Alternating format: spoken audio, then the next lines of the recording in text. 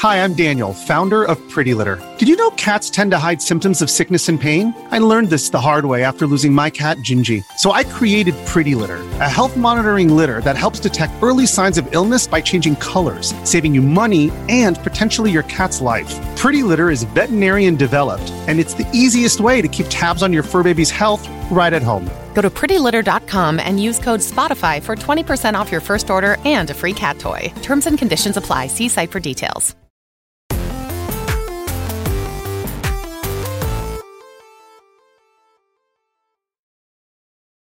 What's up, everybody? Welcome to Kinda Funny Games Daily for Friday, April 22nd, 2022. I'm one of your hosts, Greg Miller.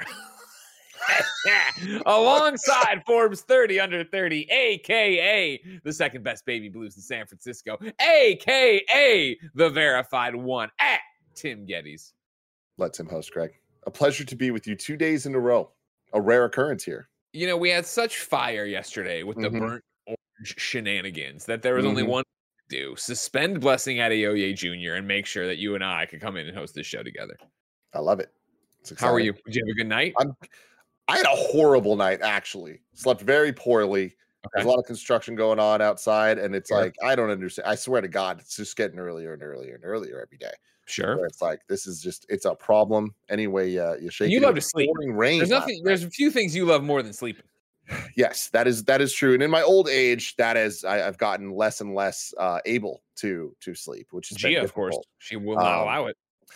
I've gotten over that. That's been fine. But you add a dog, that's a problem. You add two dogs, a bigger problem. It's a whole thing. But it was pouring rain last night for the first time in a while out here. And Toretto hasn't had to deal with that much. So that was a whole fucking thing. More interest than fear, which I thought was good. But then there was the problem where he discovered that near our deck, the like little where the sliding door goes at the bottom, it got filled with rainwater, right? Of course. And he's like, he got cracked out. He started licking this shit and he wouldn't stop jumping off the bed to go like suck down this rainwater. And the problem with that is it's unlimited because it's rain. So it just keeps coming. And I've never seen, he was wired. I was like, what is in this rain that is causing, it's like catnip, man. Yeah, definitely lead. Yeah. Now, did that lead, since it's unlimited water to drink, did that lead to unlimited pee to pee? Yes, it did. Yes, it did. So I pretty much every hour was awake throughout the night. And then at like 7 a.m., the construction starts. And I'm like, well, this sucks. But anyways, I'm here with you and now I'm happy. It's not like you have a packed Friday of game news and Jurassic Park 3 to review and other things to do for next week. So you can definitely kick up your heels at some point and rest. But you know what never rests? The gaming news. Today we're talking about the fact that a Sony Santa Monica dev promises that you will get God of War Ragnarok this year. We have all new PlayStation Plus release dates, and Splatoon 3 has a release date in September. We'll talk about all this and more because this is Kinda Funny Games Daily. Each and every weekday on a variety of platforms, we run you through the nerdy video game news you need to know about. If you like that, be part of the show. Patreon.com/kindafunnygames. Over on Patreon.com/kindafunnygames, you can write in with your questions, your comments, your concerns, your squad ups, and everything else under the Daily Video Game Sun. Of course, on Patreon.com/kindafunnygames, you can get each and every episode of the show ad-free, and you can get it with the exclusive post show we do each and every episode. However, if you have no bucks to toss our way on Patreon.com/kindafunnygames, where you could also watch a live recording of the Kinda Funny X-Cast this afternoon, no big deal. You can get every episode of Kinda Funny Games Daily for free on youtube.com/kindafunnygames, roosterteeth.com, and on podcast services around the globe. If that wasn't enough of free ways to support us, well, of course, ladies and gentlemen, you can be watching us record the show live on twitch.tv/kindafunnygames, just like It's Charles 89 is, Lexi Gunner is, and PJ Julian are.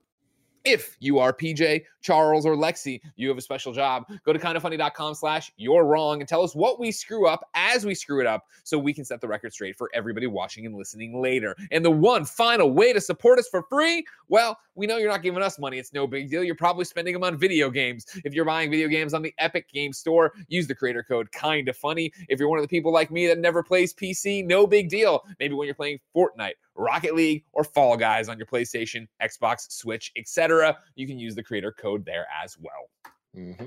Another great way to support us for free is to watch our content as it goes live on YouTube. Housekeeping, P.S. I Love You, XOXO is live right now and arguing that Naughty Dog shouldn't make another Uncharted. You can see this scintillating conversation and the fact that Blessing is a huge pervert and he admits it on youtube.com/kindoffunnygames, roosterteeth.com, podcast services around the globe. If you missed it, Blessing and Janet hosted the Skybound Games PAX East showcase yesterday on the PAX Twitch channel. It was a big deal. There was new gameplay for Escape Academy and WrestleQuest. Blessing called himself the Puzzle Poppy, of course, and Janet called her family game nights unhinged. It was a great time. Don't forget the wish list, WrestleQuest, which I can't wait to play, and Escape Academy on Steam, and celebrate the 10th anniversary of The Walking Dead's first season on April 24th. If that wasn't enough fun housekeeping for you, remember, ladies and gentlemen, this is your final weekday before KFW April Anarchy. That's right. Monday, we are holding our first ever Kinda Funny Wrestling pay-per-view. What does that mean? It just means the Twitch stream we usually do is going to be a pay-per-view. You don't have to actually pay to watch it. Don't worry. It'll be a big one. We got a whole thing. It's Milk Mommy versus Johnny Ace for the Kinda Funny World Championship. You can catch it live on twitch.tv/kindoffunnygames or catch it later on Tuesday, youtube.com/kindoffunnygames, our new network. Timothy Geddes, what do you got? I feel like I should know this even more than you would these days, but like they clearly stopped calling them pay-per-views a long time ago. And I know that the nomenclature for us, we just do that because we're so used to it. But what do they call them these days? Like, what do they call them? Monthly shows? There has to be. There's something they call them. I do know this as an answer. I'm looking at the chat. Premium live events. Premium live events. That is it. Good job, chat. We're not giving up on PPV, all right? We still call the wrestlers too. When you see someone out there like shirtless Spider-Man just leaping off the rope every fucking move and not landing any of them, you say that's a wrestler, all right? That's not a superstar. Thank you to our Patreon producers, Fargo, Brady, Pranksky, and Anonymous. Today, we're brought to you by Credit Karma, but we'll tell you about that later. For now, let's begin the show with what is and forever will be the Roper Report. Time for some news. 9 items on the Roper Report. A baker's dozen. It'll be a race to see if we actually get through all of them or when I start shortening them and just deleting things. But number 1, ladies and gentlemen, the God of War Ragnarok 2022 release date has been reconfirmed. We start at VGC where Chris Scullion writes, God of War Ragnarok is still on track to release this year, according to one of the game's lead developers. On Wednesday, Sony Santa Monica tweeted a video of Cory Barlog asking fans to remain patient for news of the upcoming God of War sequel. This message received numerous replies from followers concerned that the continued lack of information on the game means it may be delayed until 2023. The video was also tweeted by the game's animation director, Bruno Velasquez, who was asked by a follower, Bruno, reassure us that this will come this year 100%. Bruno did as the follower asked, categorically replying, Ragnarok is coming this year, end quote. Bruno. You want to talk about a world of hurt coming to Bruno's fucking door from PlayStation PR right now in Sunny Santa Monica? Ooh-wee, this is it. This is why we don't talk about him. I get it now. Okay. Sorry. In Wednesday's video, Barlog, I just want to say how great I am at this, right? Fucking nailed it, because I forgot actually in my notes to leave Chris Scullion VGC, but I was like 90% sure, and I went and Googled it. I didn't nail it. In Wednesday's video, Barlog, who revealed last September that he wasn't returning to direct Ragnarok, addressed a lack of updates on the game. Quote, speaking of God of War Ragnarok, the elephant in the room, we haven't said a lot about this. That's because everybody is heads down hard at work. We are perfectionists. Everyone's tightening up the graphics on level 3.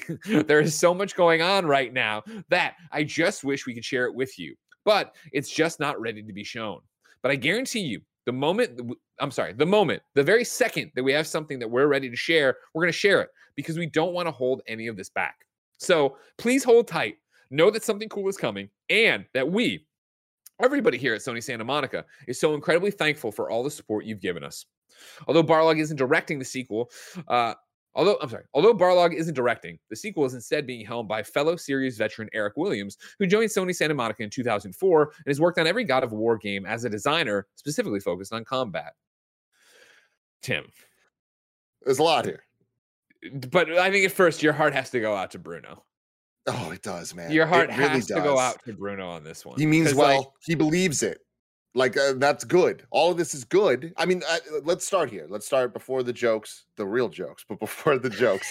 It's like, this is good news. This is good news that somebody that high up working on this game believes that, right?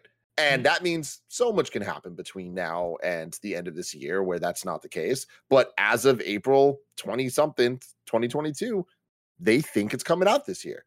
I think that is a good takeaway from this. With the state of the world, with the state of video games, especially at this high quality, I'm a little bit doubtful. But hey, man, crazier things have happened. I don't know. I'm more interested in the Corey Barlog video. First off, gotta love Corey all the time. Second off, his level 3 joke made me laugh for sure. You saw him? He deleted his Twitter and all that. You see that? Yeah, that was a while back, right? But I imagine that has a lot to do with just their heads down, they're working, and like we all watched that documentary of the making of God of War. Sure. Like making games is stressful. Making games like God of War is extra stressful. And man, I feel so bad seeing him in this video because we got him on that press tour hot off of God of War, 10 over here, 10 over here. He's all like, I'm fucking feeling myself. I look fantastic. I am ready to rock, ready to roll. I'm strolling into any club I want to. They're going to give me VIP access. And you see him in this video and it's like, oh, Corey, I feel so sad for you. Like you were being beat down by this job. I just want him to get a win again. You know what I mean? I can't wait to see his next phase of looking at like an Adonis when he comes out with it, with his beautiful hair, takes the hat off. You know what I mean? It's going to be a good time. Kevin, I'm sending you the tweet right now. That's 2022. So pull it up. Yeah, hopefully it's 2022. Hopefully we're right there. Kevin, if you can run this Twitter video of Corey back there talking, so you know what's going on of Corey talking at Sony Santa Monica celebrating the 4-year release of God of War 2018. And that's the thing about this, Tim. Is that the story we've had over and over and over again about God of War Ragnarok, and is it really coming this year? 420 goes both ways. Where, okay, I can see it coming this year. Sure, you say it's coming this year, but I can also see it very easily being delayed. And again, to everything you've talked about, the state of the world, how big of a deal this game is, the state of AAA video game development, I would still say it's not coming. Because probably I don't want to get burnt. I just want to have my expectations set. I would rather be super excited when they put a date on it and then they actually hit that date in 2022. But to get away from that conversation, which I feel we've had so many times, and it's just us hypothesizing. There it is, and jumping around. It's like I hate that when you know the word. Yeah, it's right there. But you can have been there every day. I know you're there every day. I feel it, and I love you, Kev. It's a conversation we've had a million times. Is it happening? Is it not happening? Again, to your point, it's April 2022, and Bruno Velasquez, who of course is animation director at Sony Santa Monica on God of War Ragnarok, says Ragnarok is coming this year. Like that's how confident they are in April, or at least I want to say he is, but like that must be behind the scenes how confident they are. Like, all right, then like you have to say, okay, they are really trying to do this. Like that doesn't smack to me the same way of like when was it Last of Us Part 2, right? Where Last of Us Part 2, they did the state of play and gave us a release date, and then like 2 weeks later, like we're pushing it. It's not actually happening when we said it was going to happen. Like that was very clear. Like okay, cool, they did that, and I'm sure at some point before that video ever aired, they were like, this is not happening, but we just got to roll with it or whatever. April right now, Bruno says it's happening. I want to believe Bruno, and I believe those are the intentions of the studio. But you have to also imagine then Sony waking up, PlayStation PR waking up and seeing this and be like, fucking Bruno. Yeah, God damn it. We put up an entire video 2 days ago. The video opened at 4:20 of Corey being like, listen, we're not going to say anything. We're not ready for anything. We're not doing anything. And Bruno's like, it's coming this year, motherfuckers. Yeah. Now, look, my gut tells me it is. And it's because when you look at a lot of the release dates of the last 365 days in video games, I've been more surprised than not that video games have hit when they said they were going to. Halo comes to mind, Pokemon Legends comes to mind. So and Horizon even comes to mind of when it actually hit. So it's like looking at that, it's like, all right, this is a PS4, PS5 game. It is not dramatically different engine-wise or anything from God of War 2018. We know they've been working on this for a very long time. A lot of the heavy lifting was already done because of that, this being a sequel that doesn't seem to be, from anything we've seen, trying to reinvent the wheel. It is kind of just, there's going to be different realms. We're adding to this amazing story that everybody already loves, amazing gameplay everybody already loves. Wouldn't be shocked if it is going to be ready to go later this year. Does everything else line up in a way to lead to that? That I think is the bigger question. But I think it's going to. And I think when you look at where PlayStation's at right now, we're in a really interesting time in the PS5's life cycle where we had the 2 years ago, the big PlayStation 5 reveal, right? The PS5 showcase. Sure. And we got a bunch of games announced. And we are now at a point 2 years later that the PS5 is out there. There are millions of them out in the wild. It is finally getting to a point where the amount in homes is substantial. It's not everyone that wants one, but it is like it is. Hey, I bought one yesterday. Bought another one yesterday for hell yeah. Me and Raj bought it for the studio. No big deal, everybody. No big deal. Are we the heroes? We are. With that though, it's like I feel like you look at the list of games and more often than not, they're out and they're good. So it's like there are things like Final Fantasy 16 that still aren't here, but we've gotten Miles Morales, we've gotten Ratchet and Clank, we've gotten Horizon, we've gotten Gran Turismo 7, we've gotten Returnal. It's like we're kind of through phase 1 of this whole thing, and phase 2 is a little bit more nebulous. Like we know we have some games coming. Spider-Man 2, Wolverine. Like there are still big games. It's happening. Wolverine's happening, Greg. That's crazy from Insomniac. Damn, Fuck yeah, damn, man. But it's like we don't know what Naughty Dog's up to, right? Like we know Factions is still a thing potentially, but maybe not. Whatever, but that's still not even official. Like I'm saying, we have a lot of conversation about this on PS I Love You available right now. There's a lot of we're lacking official confirmation of what the next 2 years of PlayStation is going to look like. So I feel like God of War is kind of the end of that conversation, and there is going to need to be a transition at some point. So I imagine that whatever Summer Game Fest E3, whatever you want to call it this year, this summer, there will be a PlayStation event somewhere, whether or not it's officially part of Keighley's thing or not. I imagine there's going to be something that's to the level of what we've gotten the last couple of years from PlayStation. For sure. And I think that is going to give us a lot more context on their plans. And I imagine that is completely reliant on God of War being 2022.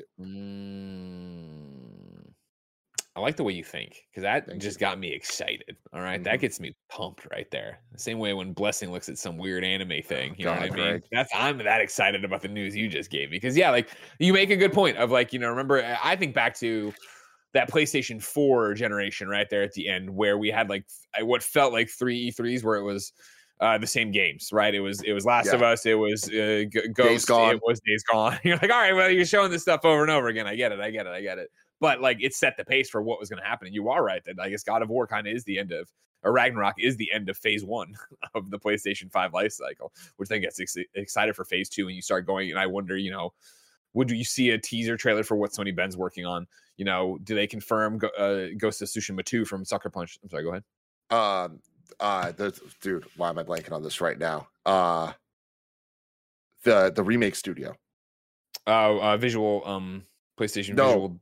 No. Shadow Colossus, Demon Souls. Oh, Bluepoint. Yes. Like, what's Bluepoint up to? Right? Like, it's funny that for phase 2, if we're going to go with that naming structure, we did that. We just coined that, everybody. There we go. We only know Insomniac, right? We only know that they're working on Spider-Man 2 and Wolverine, but it's like we got Naughty Dog, we got Bend, we got Bluepoint. There's like a lot of big questions now of like what are they doing? Obviously, Guerrilla's going to need a lot more time.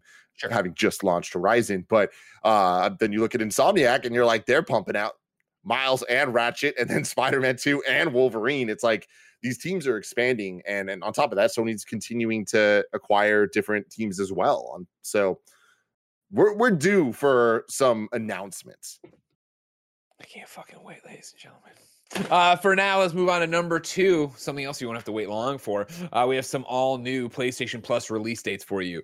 And of course, I'm just calling it all-new PlayStation Plus, but it sounds like they've done release dates before. It doesn't matter. They announced release dates for the revamped PlayStation Plus. This is the one, the only, the Jim Ryan on the PlayStation blog. We're making fantastic progress with our launch efforts, and I wanted to update you on the latest. We're rolling out our new offering for PlayStation Plus a little earlier in select markets in Asia, followed by Japan. Here is a look at our updated regional rollout schedule. Asia markets, excluding Japan, are targeting May 23rd. This is all 2022. Japan's targeting June 1st. America's June 13th. Europe, June 22nd. Jim Ryan continues. Additionally, we're also expanding our cloud streaming access to the following locations for a total of 30 markets with cloud streaming access. The following markets will also offer the premium tier from PlayStation Plus at launch: Bulgaria, Croatia, the Czech Republic, Greece, Hungary, Malta, Hey. That means Johnny Ace can get out there and he can stream the PlayStation Plus. Poland, the Republic of Cyprus, I said that right. Romania, Slovakia, and Slovenia. We've been working on this massive global effort to provide flexible options, quality games, and greater value for our members for quite some time now. And we're just a few weeks away from our first regional rollout. We want to thank the PlayStation community for their ongoing support, and we'll have more to share as we get closer to launch. Okay. No, Tim Hayes.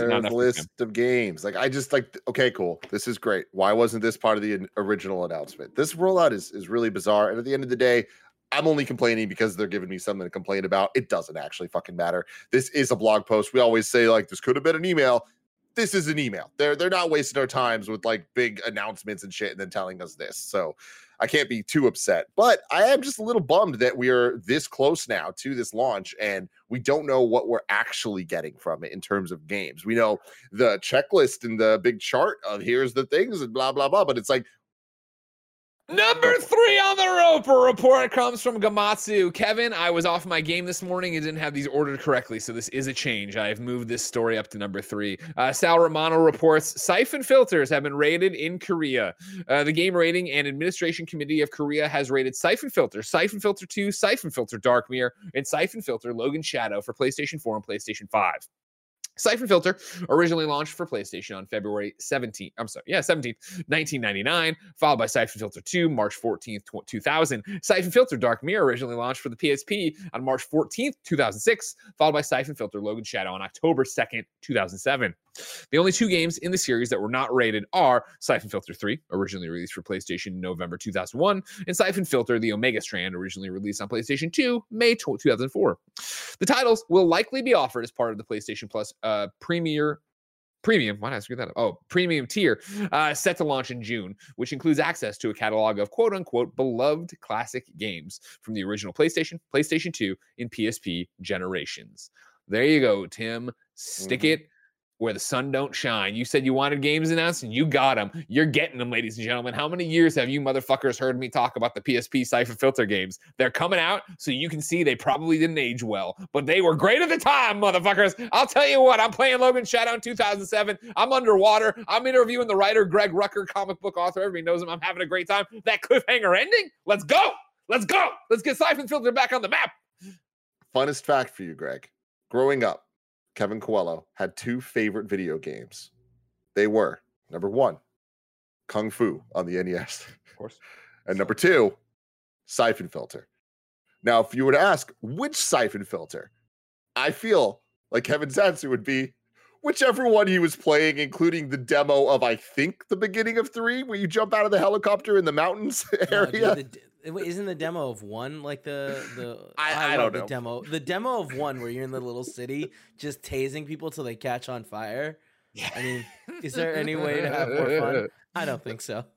That was a good one. I will read from you, ladies and gentlemen, IGN.com, the review of Siphon Filter Logan's Shadow. No, I'm not navel gazing. I didn't review this. One and only Jeff Haynes did. He gave it a 9.5. Dark Mirror was an incredible title that showed off the PSP, but Logan's Shadow elevates the story, gameplay, and multiplayer elements to new heights. Not only does it keep the formula that made the first game so good, it smoothly improves on it. The tense action and incredible gun battles are strengthened with the addition of underwater combat and new combat abilities that fit seamlessly into the control scheme. Multiplayer has been bolstered with new modes and reimagined maps, along with a number of balancing aspects. Logan Shadow is easily one of the best titles to come out on the system this year. Tim, I, again, talk about how much I enjoyed these games at the time, playing them on my PSP. Everybody knows I love my PSP so much. I am a bit fucking terrified to see these on PlayStation 4 and PlayStation 5 and see totally. Like what I remember these games playing like, you know, 2 decades ago almost, Jesus, and what they actually play like now. Yeah, absolutely. I mean, like, that's going to be true. I think Siphon Filter in particular is a franchise that really was trying to push the PlayStation to be something that it wasn't necessarily often used as, right? With the third-person action games that would become mega popular in the generations to come after it. But it kind of was unique and was a special game because of the type of game that it was back on the PlayStation 1. And then when you apply that to PSP, I think it's the same thing. It's the novelty of being able to play a third-person action game on portable console, right? And it's no secret that though the generation of games of N64 and 1 and all that, it doesn't necessarily age that gracefully depending on the genre. I think there's a reason that like RPGs on PlayStation are the ones that are still talked about today as some of the greatest games of all time, whereas a lot of the other genres, not necessarily, because I think graphically they can get kind of held back by those early poly days. But it's funny with PSP in particular, where so many concessions had to be made due to the handheld nature of it, that PSP games have a look to them. You know, like very often it's oh yeah, right. They do. We are in for a rude fucking awakening. This is like a monkey paw thing of like, I want to be able to play PSP games. Oh, you'll get it, motherfuckers. Let's see you play Secret Agent Clank and try to pretend this is good. Yeah, it's gonna be interesting because it's like visually it looks dated. The backgrounds look like they have that look to them. I don't know how to explain it, but in the same way the N64 has like a smudgy, like Vaseline look where everything's just kind of like round and smooth.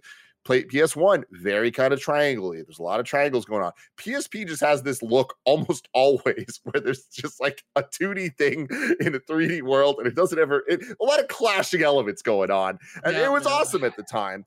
Sure. But to play it not handheld on a much bigger screen, we got a lot of problems. And then the bigger question I have is like the HUD elements and stuff. Like, are they really going to up-res these things correctly, or are we potentially going to see some of the ugliest looking games we've ever seen on a TV? It's also interesting too because, and I'm talking, obviously a bit out my ass as we go, but that's what we do here on these shows when we hypothesize and stuff, right? We're talking about, okay, cool, they're bringing PSP games to PlayStation Plus to be able to play them on your PlayStation 4 or your PlayStation 5 or whatever, right? Through streaming and all that shit or downloads and yada, yada, yada. So many of those, remember, PSP only had the one stick. So, like, how is that going to feel? How are they going to get around that? And then, also, is that going to drastically limit the PSP games they'll bring? Because you look at this and be like, well, Greg, they're bringing these Siphon Filter games over. Remember that these got packaged and put out on the PS2. Kindoffunny.com/you're wrong. I remember there was a collection for them. I want to say it was PS2. Maybe it was PS3. But somebody let me know. Where they were ported early on, like, I forget how much time. You put it, you're wrong as well. The amount of time between the PSP version and then the other console version of it or whatever. I wonder. I think they added in the second stick then, didn't they? So that makes sense because you're copying over probably that version of the game rather than the original PSP version of the game. All right, Mystery. You say that. You say that as if they're gonna do that. We'll fucking see. If Nintendo is anybody to follow, they ain't gonna do that. They're gonna port the weirdest version possible, like the least updated version possible is what they're gonna give you, Greg. Okay. We'll see. I can't wait. I hope I'm wrong. Now, here's the big question I have for you that is, I think I know the answer to it, but I'm going to ask anyways. Please do. These games being rated, why? Right? Like, you'd imagine if it's just, hey, now it's available on this service and they're just old games, why would they need to be re-rated? Because normally re-ratings mean they're adding something and it's like a different SKU to some extent. Could there be trophy support? Could there be some type of remastering to some extent that would require a re-rating? That has been the big question going around the trophy connoisseurs today. The fact that this is happening. Is it the fact that, it's not a new SKU, but it is a new SKU because it's a PlayStation 4, PlayStation 5 version of the game? Is that enough? Is that alone, that port, enough wiggle room to do it? Or have they done something to it with this? And there are going to be trophies. There are going to be things. Is it also the thing, and I'm, again, talking my ass, maybe Sal would know more, was Siphon Filter never in Korea before, so this is the first time it's getting rated over there kind of thing. Like, there's a bunch of, I am with you, Tim, that I think, and not even in a bad way, but I'm with you that I think this will all be the lowest effort stuff, where I'm not holding out hope that these games come and they have trophies, that they put trophies into them and all. And I don't even mean Siphon Filter. I mean all of these classics that'll be coming with the new PlayStation Plus. I'm not holding out hope that that'll happen. I'd be thrilled if it did. There's very few games I'd go back and play a bunch to get at those trophies, but I'd be stoked that they'd be there to be a fun reason to go and do it and yada, yada, yada. I'm with you that I think this whole thing is PlayStation going, let's add value to a service. Let's get in there, but let's not break our backs to do it. Let's give people what they want. They want to play these old games. They can play these old games. Fine. And like, they're going to be janky and they're going to be weird. And we're not going to go in and like really massage control schemes if we don't have to, especially if it was like, use the D-pad or the, face buttons before to match off on what your stick was doing. Like use the Monster Hunter claw. Remember playing Monster Hunter on the PSP and you had to play it like this? What was that? The really early first-person shooter that everyone was like, "This is going to be the game changer," and it was like, "Oh no!" On PSP? Yeah, PSP first-person shooter. And they're like, no, dude, totally. The face buttons work. Like you don't need the second stick. You're not going to miss it at all. I missed it. I don't remember. I need more than that. I'm sorry. That's not enough for me. I apologize. I Very early. It wasn't a launch title. It was supposed to be a launch title, but it ended up coming out like a couple weeks later or something like that. PSP first person shooter. See, what hurts me is that I the PSP launches while I'm still in college. I don't buy my PSP until I graduate college, and so that's when I picked up Luminous and OpenT, and I wasn't working at IGN yet, so like I'm behind that. Coded Arms from Konami. Yeah. Well, there was your problem right off the bat. Konami. Oh, that was a different time. 2000. Whatever, man. I bought Silent Scope for my PS2 at launch too. Immediately returned that and bought Madden. And I was like, come on now. You know what I mean? Come on now. If it ain't Metal Gear, Konami, get out of here.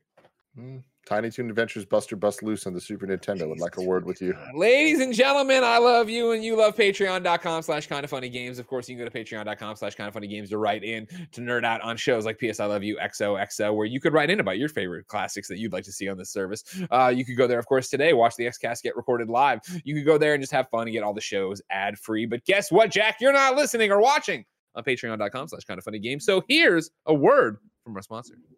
This episode is brought to you by Credit Karma. Are you earning credit card rewards? Credit Karma can help you compare your reward options so you can find a card that fits your lifestyle, helping you earn miles or cash back for spending you're gonna do anyway. I've been using Credit Karma for years. It's such an easy way to just keep track of my credit score and make sure that everything is going fantastically with so many great features. Credit Karma uses your credit profile to show you offers that are tailored to your financial situation. Credit Karma partners with a wide range of card issuers so you can be sure that you're exploring all sorts of options. Comparing cards on Credit Karma is 100% free and it won't affect your credit score. And best of all, Credit Karma uses your credit data to show you your chances of approval before you even apply, helping you apply with more confidence. That is an awesome feature. Credit Karma, create your own karma. Ready to find the card for you? Head to Credit Karma and check out your personalized mix of offers today. Go to creditkarma.com or the Credit Karma app to find the card for you.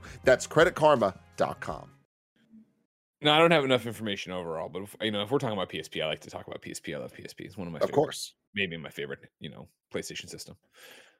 In the chat, 1K Bag of Soup says the PSP had legit the best Star Wars Battlefront game though.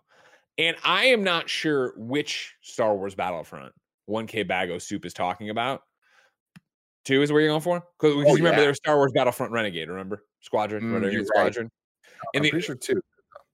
Well, here, it doesn't matter because I don't care about 1K's Bag of Soup. I care about the story I need to tell. Can you believe, Tim, you've worked with me. How long you worked with me now? I mean, obviously, I kind of funny. 7 going. It's more than 7 years. But at IGN, how long were we together? I mean, at least 10 years now. We've been together 10 years. For everything you fucking know about me, can you even fucking imagine that I reviewed Star Wars Battlefront Renegade Squadron on PSP? Like that came down the pipeline at IGN, and somehow Greg Miller got assigned to it, Mr. Star Wars and Mr. Multiplayer, apparently. Wow.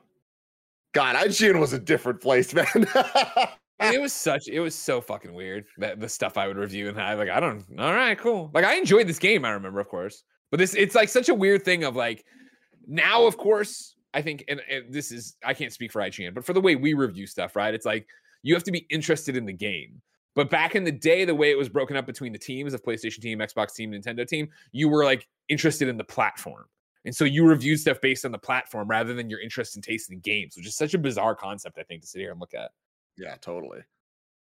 But I remember, everybody knows I'm married to Jen now and I'm in love and we have a kid, yada, yada, yada. Before that, remember, I was a dumb kid in the Midwest who got married way too early. I remember editing this review. Like it was already live and then I made some kind of change to it while I was like in my tux getting ready to go downstairs to the hotel to get married. Wow. Another That's life. So funny. Another fucking life. Battlefront 2 on PSP, though.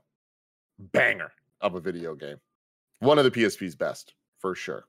That was one of those, you're in high school, it's lunchtime, we're all on the quad fucking playing some multiplayer. You know what I'm talking about? Let's go. Are you hacking the sack, too? No. Ladies and gentlemen, I got a duo of Borderlands stories for you. Let's start with this one. Tales from the Borderlands is back. Yesterday, Gearbox tweeted this from their PAX panel. New adventure, new characters, new tales. An all-new Tales from the Borderlands is coming in 2022 from Gearbox and 2K. Before we get into discussing, I'll go to GameSpot, where James Carr has just a little bit more information from watching the panel. Announced by 2K and Gearbox, the sequel to Telltale's episodic point-and-click adventure game has been in development for years, according to the developers. The biggest change between the sequel and the original is that the sequel title is being developed in-house by Gearbox instead of by Telltale Games. This could be because Telltale Games shut down in 2018 before the studios revived, at least by name, in 2019. This is one of those roller coasters of emotion, Tim, where it is, oh my God, it's back. Like, I love Tales from the Borderlands. Tales from the Borderlands is one of my favorite Telltale games. Walking Dead Season 1 is definitely above it, but I've talked about it a lot, but Tales from the Borderlands, I think, is one of the funniest games. I remember having a bad day playing it, laughing my ass off, being so into it, and just loving the entire thing, and especially loving it when they announced it, and I was like, what the fuck? Like, Borderlands is all about the guns and the shooting. Why would I want to play a Telltale kind of game of it? And being totally wrong, and the game was great. So there's that immediate, it's back, fuck yes. And then there's the, wait, but the people who made Tales from the Borderlands aren't necessarily working on. I'm not saying nobody from former Telltale is now at Gearbox or yada, yada, yada. But it is this thing of like, oh, it's back in name. So like, okay, like, let's see what you got. I'm excited for it or whatever. But what it'll end up being, who knows? Yeah. I'm happy it's back. I've heard nothing but good things about Tales from the Borderlands, and everything you just said kind of rings true to be the kind of like common thought on the game. Like, it is most people's favorite Telltale game, it seems like, and even people that didn't love Borderlands necessarily seem to vibe with this game and the humor and the writing of it. So hopefully they can maintain that stuff, because that is what makes that game special. In the live chat here, Last Glass Gaming says, do you need to have played any of the other games to enjoy Tales from the Borderlands? Absolutely not. No, you don't need to. I think it maybe would help you understand the fact that gun manufacturers are a really big deal, and like that they're like these mega corporations in the world, and like Hyperion versus, Atlas versus etc. Like, that would be helpful. But outside of that, no, you don't need to. You're gonna have a great time. It's Troy Baker, it's Laura Bailey, it's Ashley Johnson, it's Loaderbot, like, fucking how are you? God, Loaderbot's the best. I don't even go play the fucking game. Go play the fucking game. It's honestly, it's a mixed bag. Go play the game. Now we'll see what happens with that. That's exciting. There's the news for you. I'm surprised it's coming this year, but again, to James Carr's article, if they've been working on it for years, awesome. Weird then, I feel like if it's coming this year, you didn't have more to show. They just showed the Borderlands symbol and then outlines or silhouettes of people in front of it. I understand you want to do a big reveal. I feel like that could have been a big reveal. We'll see. Of course, new adventure, new characters, new tales. You assume you're not getting back Reese, Fiona. These are the characters, of course, from the first game that was Troy and Laura. Of course, Troy Baker didn't come back for Borderlands 3 to reprise his role of Reese either. So there was that whole brouhaha of like why he wasn't cast and what was going on, blah, blah, blah. We'll see what they got. We'll see who's in it. We'll see where we go. But it's that's awesome. Okay, but like, it's another one of like, you got a lot to live up to on that one. And especially for a completely new team. I know Gearbox makes Borderlands, it's their thing. But like, in terms of who's coming on to do it, I think they know what they're up against. So hopefully they got something up their sleeve. Yeah. And with Borderlands, it's like they do a good job. They put out their products, but they don't always give us everything we're looking for. Like, if you wanted to play Borderlands 3 and you have a PlayStation, but your friend has an Xbox. Number 5 on the Roper Report. Speaking of Borderlands 3 is finally getting crossplay. We go to Eddie over at GameSpot. It is no surprise given what the studio said recently, and there's a hyperlink there. If you remember, Tiny Tina launched with crossplay for the first time for Borderlands, and they were like, it should be able to come to Borderlands 3. But Gearbox Software has now officially announced that Borderlands 3 will soon have full crossplay support across all platforms. This was confirmed during Gearbox's PAX East keynote address. Full crossplay will arrive sometime this spring. With the update, players across PC, Xbox, and PlayStation consoles, as well as streaming through Stadia, that's right, Stadia still exists, can connect and play together. Back when Borderlands 3 originally launched in 2019, it was revealed that Sony apparently blocked crossplay for reasons it never disclosed. Sony has historically not been the strongest supporter of crossplay. During the Epic vs. Apple trial, documents submitted to the court revealed that Sony would require that developers adding crossplay functionality to their games pay a royalty fee. The documents showed that Sony would calculate this fee based on the popularity of the PlayStation version of the game in question and how much money it made on the PlayStation Network. Sony has apparently now changed its stance regarding crossplay, or some other deal was worked out in the case of Borderlands 3. So there you go. Borderlands 3, ladies and gentlemen. It only took 3 years, but I can finally play with Fran. I can finally go out there and play with Fran. Now's the time. If you don't remember, of course, Fran sold me up the river and stabbed me in the back for $12 on Twitch because he was down to play it on PlayStation with me. He was down to do the whole thing with me. And then, of course, there's going to be a Twitch module that won't launch on PlayStation version of the game right away. And Fran's like, well, I got to do it. And so Fran and all his goddamn menus went out there to give you a fucking vault key and threw me, one of his best friends in the world, aside. And honestly, we've never been the same. I see it once in a while, go through the Reddit. Whatever happened to Fran? Fran used to be on Gamescast. Fran used to fucking be on Games Daily a lot. Well, Fran stabbed me in the fucking back. And so he's cast aside now. And that's why Tamora Hussein's here. And as soon as Tamora does it, he's cast aside too. You think Lucy James doesn't want to step up into Tamora's spot? I guarantee you she does. Don't worry about it. I don't know if you've noticed this, ladies and gentlemen. Everyone is replaceable except me. Everybody. All right? So next time you want to fucking feel bad for Fran, remember Fran screwed Fran. Next story. My favorite thing is you doing this speech, and I just catch your eyes looking like, like, is Tim going to react? Is chat reacting? I'm just going to keep doubling down. Like, I'm not pissing enough people off.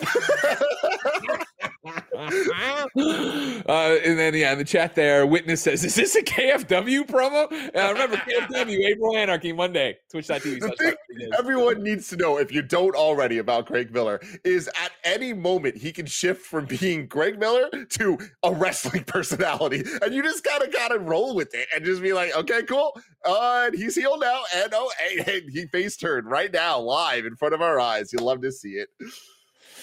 Number 6. Splatoon 3 has a release date. Kevin, I put the tweet in there. It has a little trailer if you want to watch it. They tweeted that Kevin will show you here. Incoming, but it's like ink, but incoming. Splatoon 3 splashes down on Nintendo Switch September 9th. Get an early look at the game with this fresh Turf War gameplay. And you see this thing here with all the Inklings out there doing their thing. And Andy Cortez, very excited. Very excited. God bless them. Yeah, so this is interesting. The September time slot, they've been saying summer for Splatoon 3. September, it's pushing it, but when seasons are weird when it comes to products and video games, and they're just ideas more than they are like actually following any real rules of things.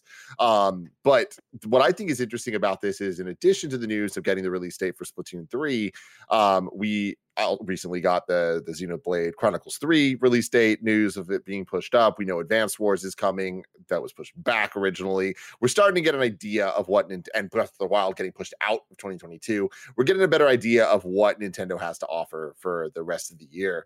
But I think it's interesting that today they also announced that they are adding the Splatoon 2 expansion pass to Nintendo Switch Online. So when we start looking at what Nintendo Switch Online is offering now, this is definitely a kindoffunny.com/you're-wrong thing, but like all the major DLC packs for games are now essentially part of Switch Online. So even for like previous games, the exceptions being Breath of the Wild and Smash Ultimate with the character packs. But the Smash thing makes sense to me. Before you go any further and maybe spoil anything else, Bander SN writes into patreon.com/kindoffunnygames and says, hey, Greg and Tim, earlier this week, Nintendo moved the Xenoblade 3 release date up to July, and I wrote in to speculate that it was because Splatoon was going to take the September spot. Shout out to me, of course, but more importantly, the Splatoon 2 DLC is now being added to the Nintendo Switch Online expansion pack, making the first time an old DLC has been added. Do we think that Nintendo will continue to add older DLC titles to the pack as sequels come out, i.e. Xenoblade 2 DLC or Breath of the Wild DLC, or is this a one-time deal? You were getting close to that, Tim, so I just had to throw it out there. Yeah, no, that's good. And the chat's already wrong me. Charles Jacobson saying Pokemon Sword and Shield isn't in the NSO expansion. So, okay, there are actually quite a bit of examples of packs. Nanobio just says Xenoblade Chronicles DLCs aren't in there yet either, and that's you're wrong. And then, of course, Bander SN writes in and says, Greg said everyone is replaceable but him, but he specifically replaced himself with Janet Garcia on PS I Love You back in October when he was taking a vacation or something. Who knows? It's a great fucking point. Everyone is replaceable, it turns out. We're wrong. But what's interesting about this is I think it kind of is providing a pattern for us to follow going forward where, let's look at what games are coming out. I wouldn't be surprised. Like here we have Splatoon 3, so Splatoon 2's expansions being added. This obviously is a new thing that didn't exist when Splatoon 2 first came out. So I wouldn't be surprised if as we get closer to Xenoblade Chronicles 3, we do get the Xenoblade Chronicles 2 DLC. Once we kind of like get a little bit further away from Smash Ultimate being the final version, that it being added, the challenger packs being added, I'm sure they're still making a lot of money, so they wouldn't necessarily want to do that right now.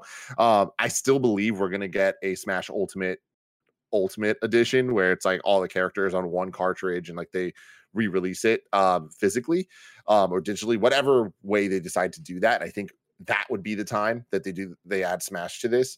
Sure. Breath of the Wild 2, when that comes out, Breath of the Wild 1 stuff. Like I think it makes a lot of sense, and they've just been making those decisions. Pokemon Sword and Shield potentially leading into Pokemon. I always forget the names, but the new ones. Ruby and no Red Dog. Scarlet and Violet. Thank you. You got me there. Though. But yeah, those Pokemon Red Dog. But anyways, I do think that this is starting to make sense. And again, I've been saying this since day one and people disagree with me, but Nintendo Switch Online is a fantastic deal. And this expansion pack is just continuing to be more and more worth it for the same cost that it originally was for people. So agreed. There you go, everybody. Number 7 on the Roper Report. Skate 4 is getting skate parks that you can play with your friends, apparently. This is Tom Ivan over at VGC, who reports on Jeffy Grub and says, Skate 4 will reportedly include an online free skate mode, which lets users hang out and build skate parks together. Venture beat reporter Jeffy Grub discussed the mode on Thursday during his premium Giant Bomb show, Grub Snacks, transcribed by VGC. Skate 4 pre-alpha footage and new details leaked on Wednesday from playtesters and new details leaked on Wednesday from playtests being held this week. This is Grubby. Quote, I've heard from people who have played it that it is very fun. People seem to be very impressed with the way it feels. That is the big takeaway. Grubb said EA is attempting to modernize the series without taking away from what fans loved about the 3 original games, the last of which were released in 2010. Quote, they are going to be taking some modern stuff, specifically the kind of stuff you might see in a Forza game or a lot of modern online multiplayer games where you're going to have a lot of customization options for your character, a lot of skins for your board, things like that. And there's going to be a lot of user-generated content where you can wrap your board with some crazy stuff that the community has made. They're going to really emphasize that stuff. And where that stuff should shine is on the other side of this, which is sort of this collaborative online free skate mode that does sound very good. This is a mode where you are hanging out with your friends or anyone else who is going to hop onto the server, and then anyone on the server that day can say, hey, does anyone want to try to lay down some tricks with me over on this thing? And then someone can lay down the skate park stuff required to do that in real time with everyone else right there and just say, here's a ramp. We need to make this happen. There it is. Now everyone start doing this. And people can work together to make these parks all at the same time. You can add stuff, delete stuff on the fly. And the people that have played this mode said this was kind of the standout, where it was just really fun to do that with friends and with other people. EA CEO Andrew Wilson previously said he believes the company can grow the appeal of the Skate series by focusing on industry trends around user-generated content, open worlds, and community.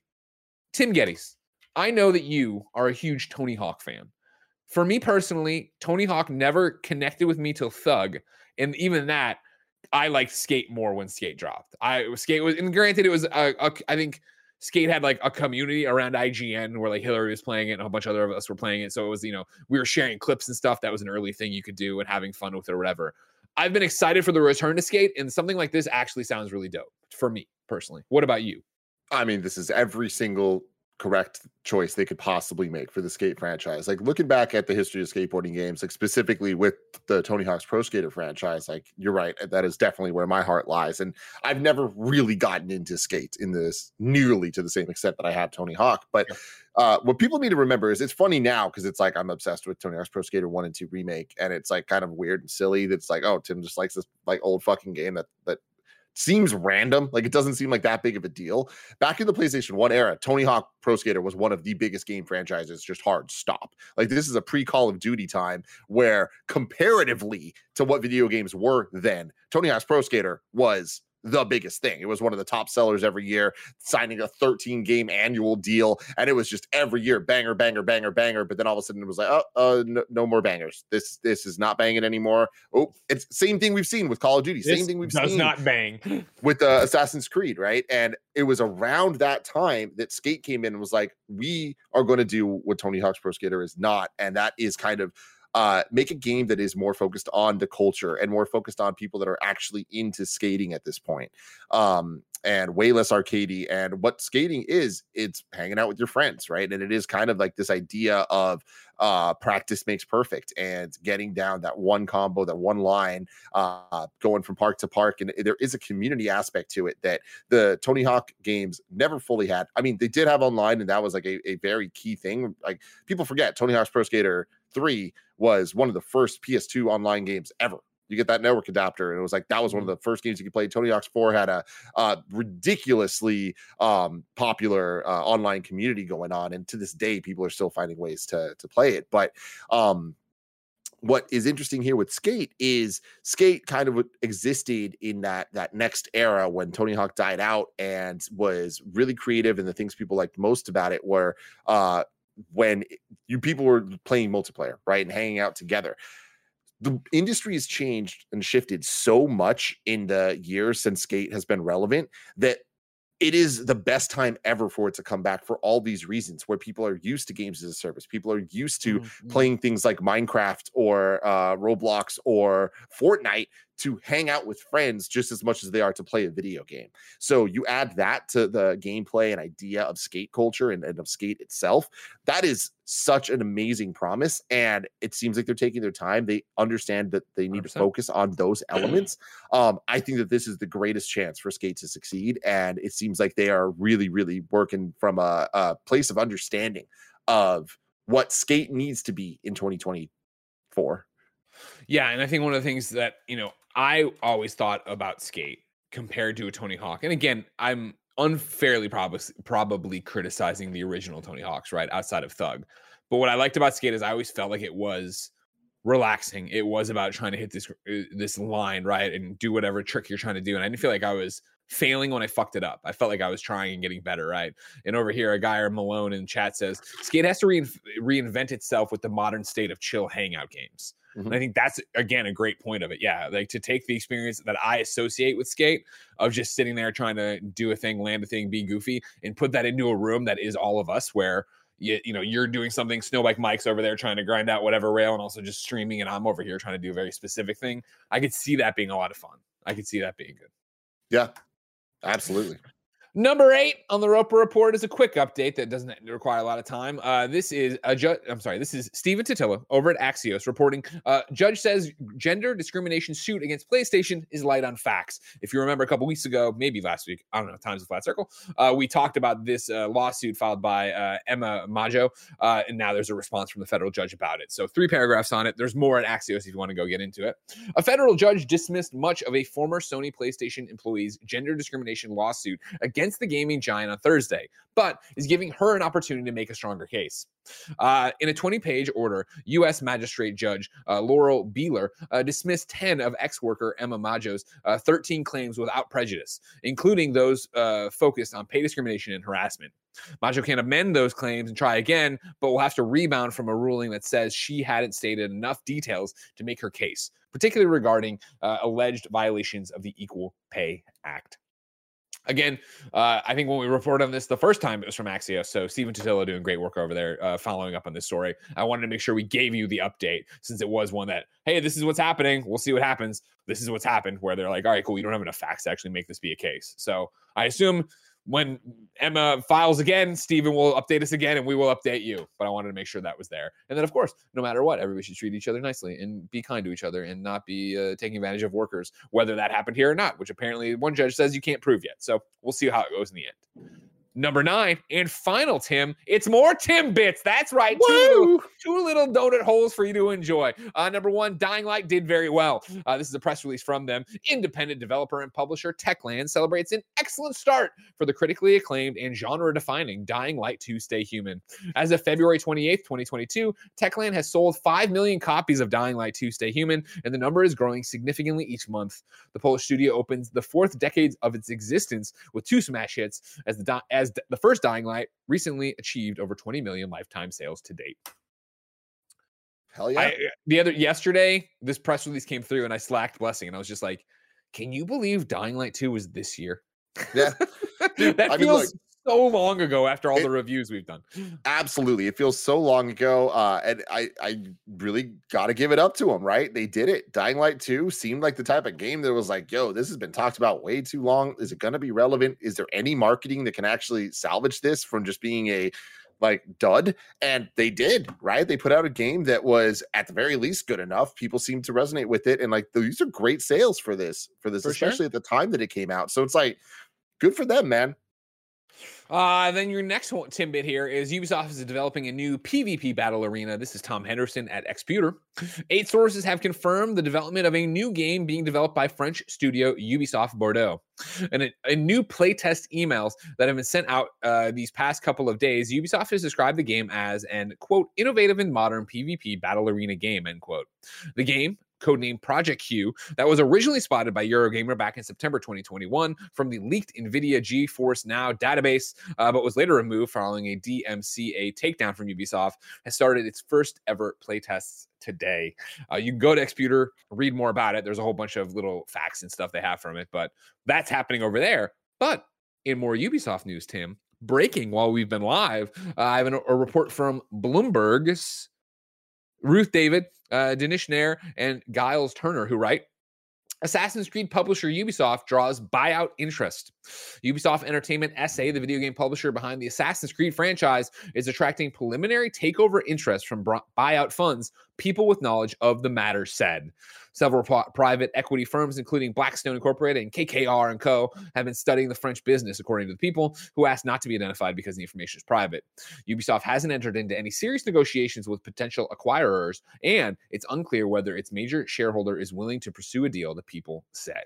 So again, that's breaking right now. Something went live while we were live.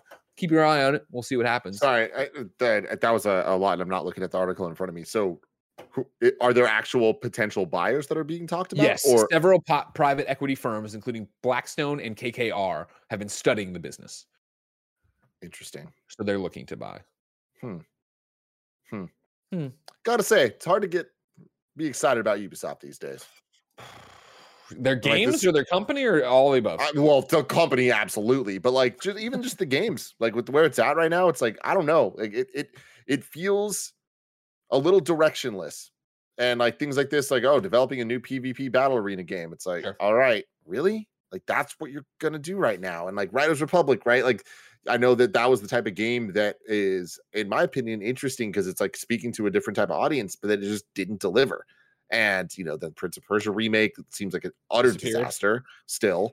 And then they're still doing their Assassin's Creed and all that stuff. But it's like, and I know that I'm coming from a very specific place, but I'm now naming like 5 franchises. But like, where's Rayman? Where are the more UbiArts type games? And instead, remember like UbiArts? Oh my God. I love it. Absolutely love it. But yeah, it just seems, I guess we have Mario plus Rabbids coming this year. What's interesting about it, right, is that all that stuff you're talking about stems from when they fought off Vivendi. Remember when Vivendi was trying to buy Ubisoft? That was when Yves and the co was very much like, hey, let's be public about who we are, what we are, and then what's a Ubisoft game? And that led to these giant open worlds with millions of things to do and that kind of, you know, games, not as service, but with updates and DLC and all that stuff. Like that became their vision of what the company is, which has led to where we are now, which to you is a turnoff. You know what I mean? Like, and obviously, you know, like I feel like right now I have nothing on my Ubi horizon that I'm stoked about. Like I'm excited to see that new Division mode. Whenever that drops. What you talk about things that have disappeared. Division Heartland leaked about this time last year, right? It seemed like it was going to come out in the summer, and then never a word out of that. Yeah. Then what? Then what'll happen next to Assassin's Creed? There, you know, the DLC for Valhalla of like going to what? I guess Valhalla, or whatever. When you're fighting the gods and all that jazz. I've never been about the fantastical element of it. And again, though, that game is just gigantic. Remember, I crossed 60 hours during paternity leave, and it's like I have no idea where I left off or what I was doing. I was just doing things in it. Yeah. And I mean, I think that's kind of like where we're at. So you're just doing things. And it's like when they're releasing, when it feels like there was a while where there was a ton of different franchises that Ubisoft was pushing, and then all of a sudden it was like, oh, Assassin's Creed kind of is creating fatigue. But I kind of feel like now we're at a point where it's like, well, there's Ghost Recon fatigue, there's Division fatigue, there's Assassin's Creed fatigue. It's just like, what doesn't have fatigue from Ubisoft? And I admittedly think that they've done a better job with Assassin's Creed, but I also think that with the DLC plans they have, it kind of feels like Assassin's Creed, even if it's not annual, is just always happening now. Sure. So it's like a different type of situation. And on top of that, it seems like people might enjoy playing it, but people don't seem to really be excited to talk about it. You know? I don't know.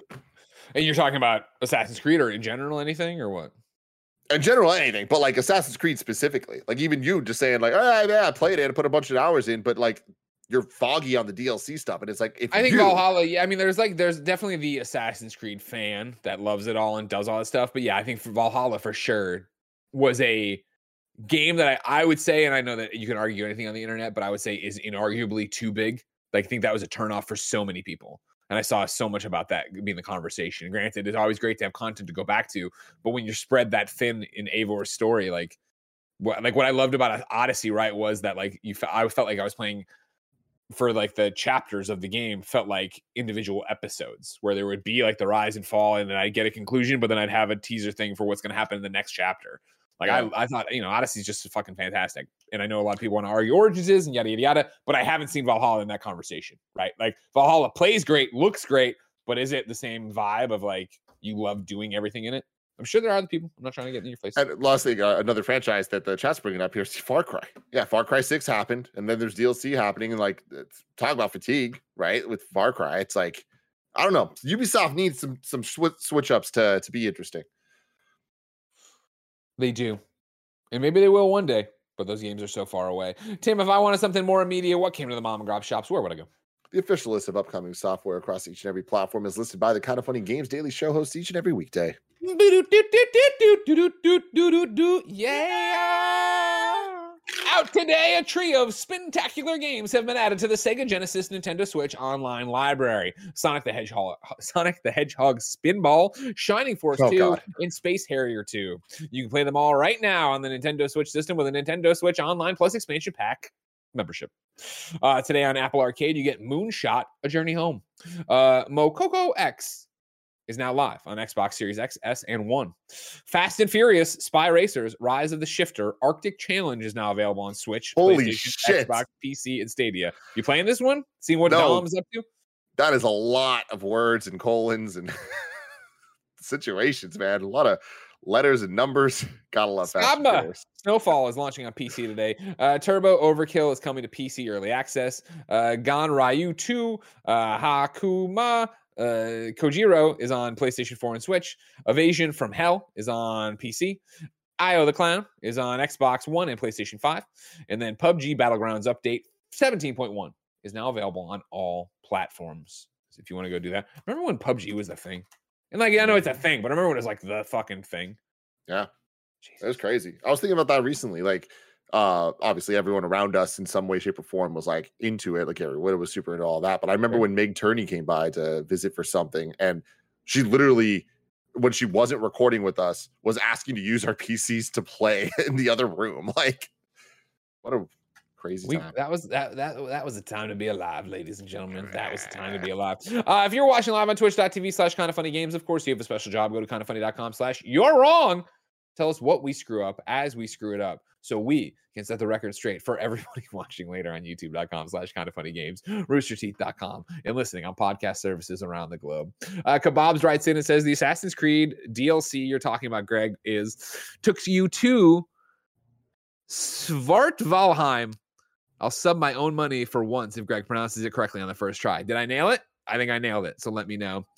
Nanobiologist has a funny joke and says, Miss News, Tiny Tina Wonderland's DLC is out now. That's a good one. I like that a lot. And then